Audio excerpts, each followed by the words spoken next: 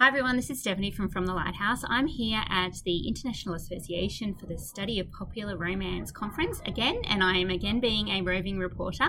And today I have a very special guest, which is Dr. Jodie McAllister. And Jodie is a graduate of Macquarie University, so that is why I asked her to come and speak to us. So hi Jodie. Hi Stephanie. So Jodie is currently a lecturer in writing and literature at Deakin University, and she has earned my eternal envy because she did spend some time at the University of Tasmania. And she is an academic who is a love doctor. And I have to say it that way. I'm sorry. I don't know why. Look, fair enough. Fair enough. And Jodie is also a novelist. She is the author of Valentine, Ironheart and Misrule in the Valentine series. But today I wanted to talk to her about her talk that she gave the other day, which I found very interesting because it's something about which I know nothing, which is The Bachelor. So why are you interested, and as an academic and as a viewer, in The Bachelor? What can we learn from The Bachelor or The Bachelorette? Yeah, or I would think I was talking mostly about The Bachelorette this time. I'm really interested in The Bachelor because it's unusually long-running as a romantic reality TV show. Mm-hmm. So a lot of the early romantic reality TV shows, things like Joe Millionaire or For Love or Money, they petered out after a season, 2 seasons. They didn't last very long. Mm-hmm. The Bachelor has been going pretty much non-stop since 2002. So there's been 22 seasons of The Bachelor in America and 13 of The Bachelorette. In Australia, we're just about to start our 6th season of The Bachelor and the 4th of The Bachelorette. Mm-hmm. And so because it is extended for most of the 21st century and it's so unusually long running, it's clearly resonant in some way. Like it's working for audiences. Yeah. And I'm really interested in working out why that is. Mm-hmm. And the focus of my research at the moment is working out what works for specific national audiences and how that's the same kind of across different elements of the franchise and how that's different. So what love stories are resonating differently in the US versus in Australia versus in New Zealand versus in Canada? And why didn't The Bachelor work in the UK so well? What happened there? So what is the difference between Batchy, which I understand is Australian Bachelor, Bachelorette, yes. versus say US, because you talked about this through the case of a dude called Matty J. Matty J. Sounds like a white rapper, and he actually does rap at one point in the season. It's very, very embarrassing for everybody involved. White men, stop it. Sorry if you're listening to this, Matty J, but that was bad. You know, that was bad. So there are a few differences. Some of them are in the structure of the show. So obviously they're from the same franchise. So there are a lot of different similarities, a lot of things we've become really culturally familiar with. So things like the rose ceremony, where the batchy, which is a very Australian term, but I really like it because it's gender neutral. So you don't have to say bachelor or bachelorette all the time. So that's where the batchy will eliminate their contestants. They give roses to the contestants that they want to stay, and the ones that get eliminated don't get a rose and have to leave with the tail between their legs. I was going to say deflowered, and that has a completely different meaning, and I should know better because I wrote a PhD on virgins at Macquarie University. So those elements remain the same, but there are some important structural differences. So in the US, there's a step when there's only 3 contestants left, which are the notorious fantasy suite dates, which is basically where sex is inscribed into the narrative. Like we all know what goes down, or at least what they want us to think goes down in the fantasy suite. We don't have sex in the Australian version. In the very first season, which starred Tim Robards, Macquarie alumnus. Woo! So there's some more. We've got a Bachelor Scholar and a Bachelor. Go Macquarie. We just need a Bachelorette now. Yeah, well, give it time. He was offered fantasy suites and he just turned them down and was like, no, I don't think that would be respectful to any of the 3 women left. And there's been no sex in the Australian franchise since, except in Bachelor in Paradise, the spin-off, but that's a little bit different. It kind of plays by different rules. And the other area in which we're quite different is what happens at the very end. So in Australia, it just ends with the batchy picking the winner and saying, look, I love you, and they say, I love you back, and then I guess they gallop off into the sunset holding hands. And the aim is to establish a serious, committed relationship. In America, however, that's almost always paired with a proposal.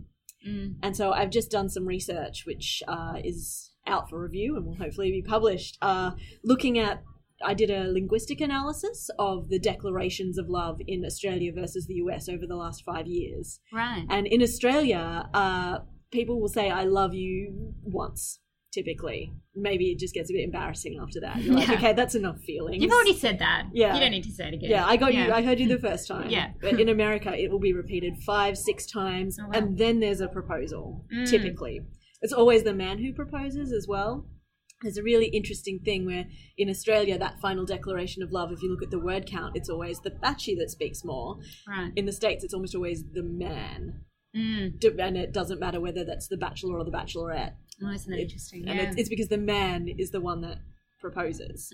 So there's quite a the aim there is very much engagement as opposed to relationship. So conservative. Yeah, and possibly it will surprise no one that Australian Bachelor and Bachelorette has a comparatively much higher success rate than American Bachelor. They're batting at 1 of 22 bachelors made it to the altar. Surprisingly enough, having, a relationship play out with a camera in your face might not be conducive to long-lasting. Yeah, particularly if you're at the end of that period, which is 8 weeks. And over the course of that 8 weeks, it's been estimated a contestant would spend about 40 hours with the Batchie. So, that's less than 2 days aggregate. And, that's not very really much time. No. So, in Australia, where you just have to, establish a relationship at the end of the day, then, there's a bit less pressure, really. Yeah. And we've only ever had one relationship breakup immediately, which was Blake Garvey and Sam Frost, and he was the only bachelor that did propose. Oh, so, interesting. Yeah, I don't know, that might be correlation, causation. There's a thing there, but it is interesting that that's the one exception to the rule. So what happened with Maddie J and Georgia Love, which was her real name? Amazing. It was her real name, and her dad, who's a urologist, is literally called Dr. Love, which, what a great name for a urologist. Amazing. Georgia was the Bachelorette on the second season of The Bachelorette Australia, and it's quite interesting that she didn't come through the typical pathway to be a Bachelorette. Bachelorettes are usually contestants from previous seasons of The Bachelor. She kind of came in cold, as it were. They just kind of plucked her out of, I don't want to say obscurity, because she was wherever these pre-bachelors come from. Yeah. Well, she was a successful television journalist in Tasmania, and because I was living in Tasmania at the time, I felt a real connection to Georgia Love. She was great, actually. And Maddie J was the runner-up on her season, and in the typically contestants that are going to be contenders, they make a point of highlighting them quite early on.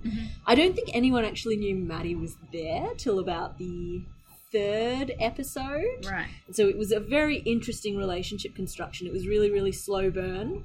There was no eyes meet across a crowded room. Georgia barely knew he was there. The audience barely knew he was there. If you look at recaps, he's not mentioned literally until episode 3. And then they built up this relationship that had a really strong basis of friendship. It was all about communication, conversation, gradual emotional closeness. Whereas if you look at what happens in the States, the relationships that are kind of resonate with audiences the most, like the one I talked about in my paper between Peter Krause and Rachel Lindsay on the 13th season of The Bachelorette, there was this really strong physical passion that was kind of emphasized in the construction of that narrative.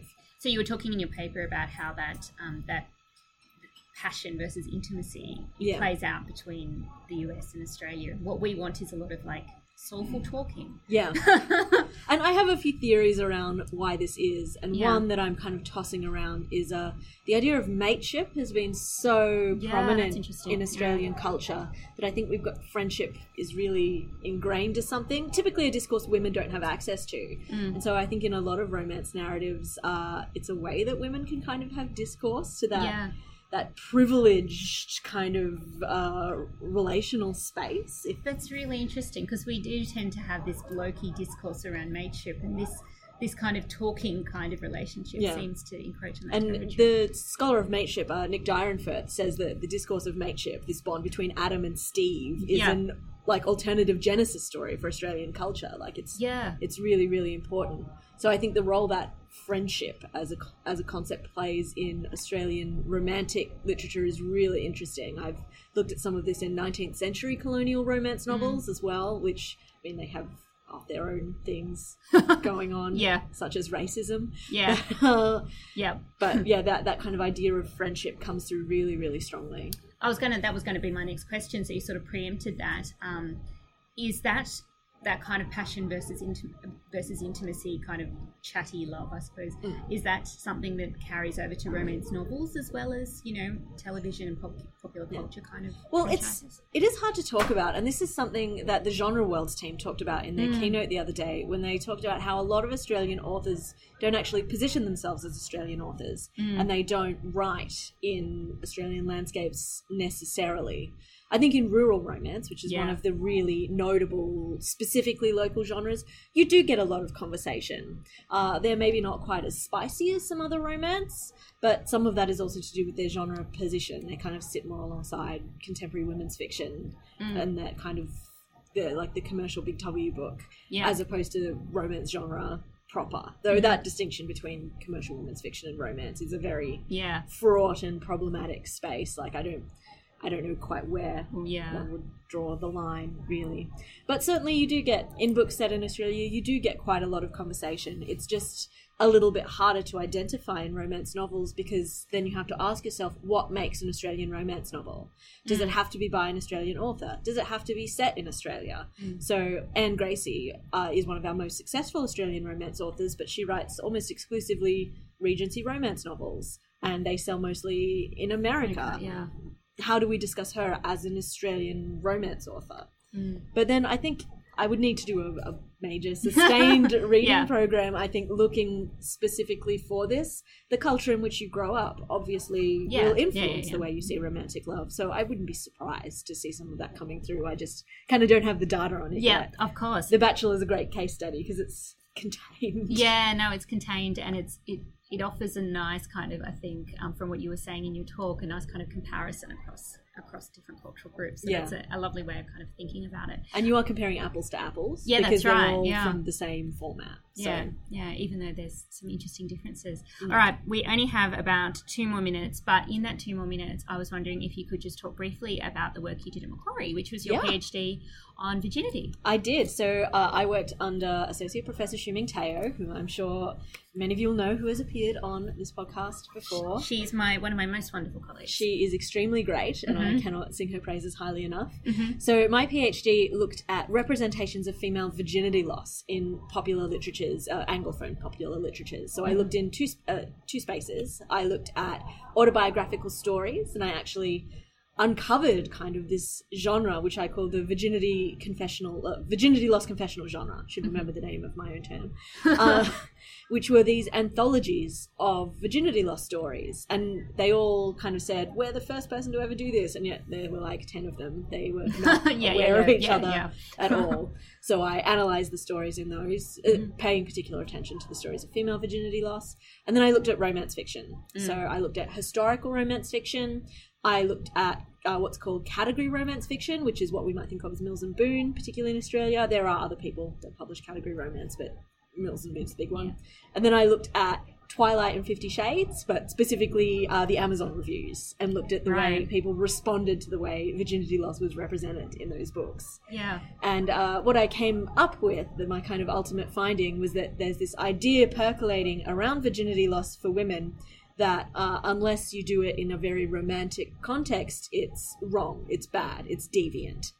And so I was kind of thinking through this idea, coining some terms. So demisexuality is a sexual orientation which, if you're demisexual, you don't experience sexual attraction without the presence of a strong emotional bond. And so I argued that a lot of virginity loss stories for girls are typified by what I call compulsory demisexuality, sort of riffing on Adrienne Rich and compulsory heterosexuality. Yeah. Where if you experience sexual attraction without this emotional bond, at least the first time you have sex, then you're positioned in what Mimi Shippers calls pariah femininity. Right. That's really, really interesting. And I want to talk to you about that at much greater length at a later date. And I want to talk to you about your YA fiction. Yes. At a later date. Which is a lot of fun. And you've got a new book coming out. I do. So the third book in my Valentine series will be coming out February 2019. The cover has just been released, if you look at my Twitter page. And you are at Twitter? I'm Jodi MCA. So JODI MCA. Yeah. All right. Well, I'm going to preface me inviting you back into the studio and say, please come and talk to us about your YA writing at some point. Absolutely. Fantastic. And now we have to go because we have to go and attend a fancy book launch, don't we?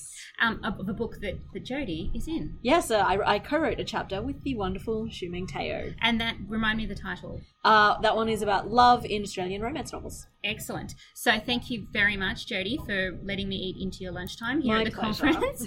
And this has been another episode of From the Lighthouse. If you could please rate and review us on Apple Podcasts, that would be very, very appreciated. And please look at Jodie's Twitter, which is a font of all things romance and the batchy. So much batchy. So much batchy. Thanks again, Jodie. My pleasure. See you later.